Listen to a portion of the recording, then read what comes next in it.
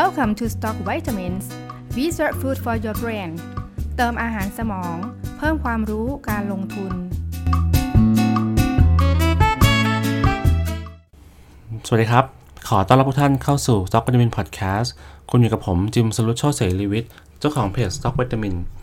และนี่คือตอนที่8นะครับวันนี้เราจะมาคุยกันถึงเรื่องหุ้น QTC หุ้นตัวนี้มาจากคำว่า Quality Transformer ใช่ครับเขาขายหม้อแปลงไฟฟ้าแต่ว่าตอนหลังเนี่ยเขาก็เปลี่ยนชื่อเป็น QTC Energy เพราะว่าเขาเริ่มมีการทำธุรกิจโรงไฟฟ้าพลังงานทดแทนเป็นโซลาร์เซลล์เพิ่มมากขึ้นนะครับซึ่งถ้าเกิดเราดูสัดส่วนรายได้ของบริษัทนี้เนี่ยเราจะพบว่าประมาณสัก 85% เขาทำหม้อแปลง 15% เนี่ยทำโรงไฟฟ้านะครับแล้วอยากจะบอกแบบนี้ว่าขายหม้อแปลงเนี่ยเขามีลูกค้าอยู่3แบบหลักๆแบบแรกคือหน่วยงานราชการที่ต้องไปประมูลมาเช่นพวกของการไฟฟ้าฝ่ายผลิตการไฟฟ้าฝ่ายส่วนภูมิภาคอะไรต่างๆแล้วก็มีขายภาคเอกชนตามโรงงานตามบริษัทตามอุตสาหกรรมต่างๆแล้วก็มีส่งออกไปต่างประเทศนะครับซึ่งยอดขายเขาเนี่ยถ้าเราดูย้อนหลัง3ปีเนี่ยปี59อยู่ที่ประมาณ530ล้านปี60 900ล้านปี61 960ล้านนะครับคือยอดขายเพิ่มขึ้นทุกปีนะครับแต่ว่าสิ่งที่เราจะเห็นในไส้ในเนี่ยเราจะพบว่าหน่วยงานที่ค่อนข้างสวิงคือราชการเนี่ยสวิงมากบางปีขายได้100ล้านบางปีขายได้200ล้านบางปีขายได้300ล้านขึ้นอยู่กับว่าการประมูลงานเนี่ยมากน้อยแค่ไหนเพราะฉะนั้นเนี่ย QTC เขาเห็นภาพแบบนี้เขาก็รู้สึกว่ามันเริ่มไม่ค่อยมั่นคงเท่าไหร่เขาเลยไปขยายการขายหม้อแปลงเนี่ยกับภาคเอกชนแล้วก็ต่างประเทศเพิ่มมากขึ้นถ้าเรามาดูในสัดส่วนของแต่ละหน่วยงานเนี่ยเราจะพบว่าหน่วยงานราชการเนี่ยเขาเก็บไว้แล้วแต่การประมูลที่มันมีแต่ว่าเขาจะมาเน้นการเติบโตของภาคเอกชนกับต่างประเทศโดยเฉพาะต่างประเทศเนี่ยเมื่อ3ปีก่อนอยู่ที่มัน100ล้านแต่ล่าสุดเนี่ยอยู่ที่300ล้านเขาเพิ่มขึ้น3เท่าเพราะเห็นว่าตรงส่วนนี้มันไว้ใจได้แล้วก็มีเป็นรายได้ที่เข้ามาค่อนข้างแน่นอนเขาก็เลยเน้นส่วนนี้มากขึ้นแล้วก็โรงไฟฟ้าเนี่ยเริ่ม COD แล้วก็มีรายได้เข้ามาในปี60เนี่ยปี60เข้ามา36ล้านปี61เข้ามา142ล้านนะครับทำให้รายได้เขาเนี่ยเติบโตแล้วก็อย่างที่บอกไป strategy เขารู้ว่ายอดขายเอกชนแน่นอนยอดขายรัฐไม่แน่นอนเพราะฉะนั้นเนี่ยเขาเลยเพิ่มการส่งออกแล้วก็เพิ่มขายเอกชนให้มันต่อเนื่องแล้วก็มีการต่อยอดธุรกิจที่เป็นโรงไฟฟ้าเพิ่มมากขึ้นก็ทำแบบนี้มา 2-3 ปีจนในงบของ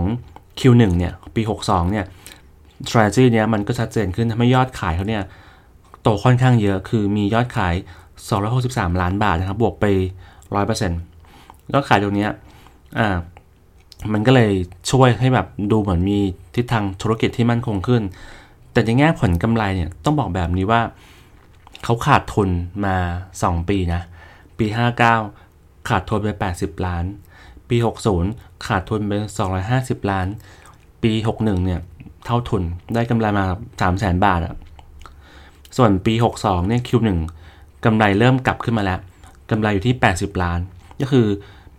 มันเหมือนมีสัญญาณว่าหุ้นตัวเนี้ยมันน่าจะแบบ turn around หรือเปล่านะครับเราก็เลยต้องมาดูกันว่าทำไมปี5960เนี่ยขาดทุนปี5960เนี่ยขาดทุนเพราะว่างานราชการน้อยพองานน้อยเนี่ยหม้อแปลงเป็นงานที่มันต้องใช้เครื่องจักรในการผลิตต้นทุนต่อหน่วยเขาก็เลยสูงทำให้ margin เขาไม่ค่อยดีแล้วก็มีการลงทุนโรงไฟฟ้าคือถ้าเกิด2ปีนี้รวมกันจะมีงบลงทุนอยู่ประมาณ 1,200 ล้านบาทซึ่งมันเป็นตัวช่วยไม่ใช่ตัวช่วยสิมันเป็นตัวกดดันกำไรให้มันน้อยลงจนถึงขาดทุนแต่ถ้าเกิดเวลาเราเห็นงบแบบนี้อยากให้เราย้อนกลับมาดูในแง่ของตัวgross profit margin ว่า gross profit margin เนี่ยมันดีหรือเปล่าถ้ามันยังเป็นบวกมันยังดีอยู่เนี่ยนั่นเท่ากับว่าธุรกิจเขาน่าจะยังทำมาหากินได้เพียงแต่ว่าเขากำลังลงทุนเพื่อสร้างผลตอบแทนในอนาคตนะครับพอเรามาดู gross profit margin เนี่ยเราเห็นว่าปี59เนี่ย GPM อยู่ที่ 5% ปี60อยู่ที่ 15% ปี61อยู่ที่ 22% นะครับแล้วก็ปี62เนี่ย Q1 อยู่ที่ 43.5% เราก็เห็นชัดว่าเฮ้ยอย่างเงี้ยแปลว่าที่บริษัท QTC ขาดทุนสุทธิแต่ว่ายังสามารถที่จะทำกำไรขั้นต้นได้ดีอยู่แปลว่าเขาอาจจะมีปัญหาเรื่องของการบริหารเขาอาจจะมีเรื่องของการลงทุนมีการจ่ายค่าใช้จ่ายต่างๆก่อนที่จะได้รายได้ในอนาคตเพิ่มมากขึ้นนะครับทำให้เขาขาดทุนเราก็เลยเห็นแนวโน้มว่ามันอาจจะดีก็ได้เพราะฉะนั้นเนี่ย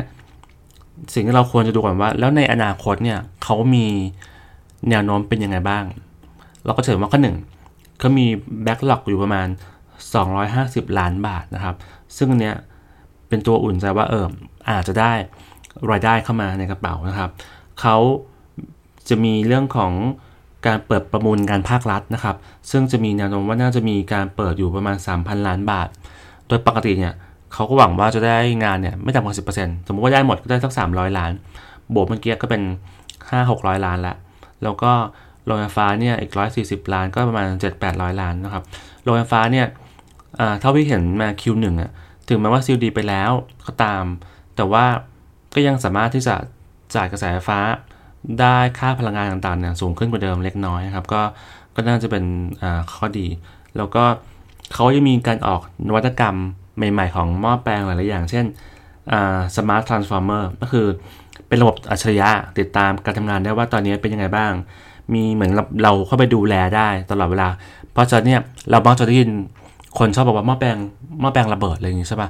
อันเนี้ยก็จะช่วยให้เหมือนกับมีการ track ได้ตลอด24ชั่วโมงนะครับแล้วเขาก็เป็นมีหม้อแปลงแบบ super low loss ก็คือแบบประหยัดพลังงานอ่ะ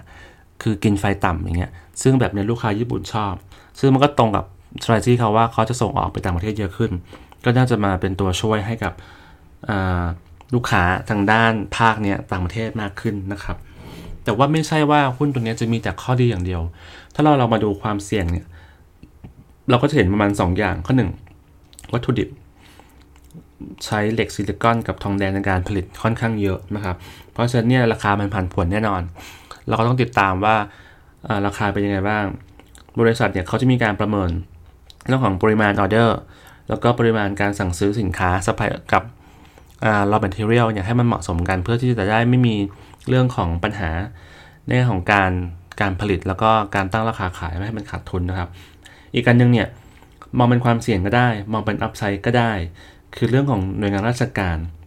เพราะเรามองว่าตัวนี้ถึงแม้ว่าตอนนี้เขาจะเริ่มปรับเปลี่ยนมาเน้นเรื่องของส่งออกกับเอกชนเพิ่มมากขึ้นนะครับโดยพยายามที่จะไปลดบทบาทของหน่วยงานราชการลงแต่ถ้าเกิดปีไหนเราเห็นการประมูลเพิ่มมากขึ้นแล้วเขาได้ออเดอร์สูงขึ้นเหมือนที่เราเริ่มเห็นว่าปีนี้มันอาจจะมีเพิ่มเข้ามามันก็จะเป็นตัวช่วยเป็นอัพไซด์ให้ยอดขายเพิ่มมากขึ้นได้นะครับอันนี้ก็เลยมองได้ถึงทั้งความเสี่ยงแล้วก็เป็นอัพไซด์ว่า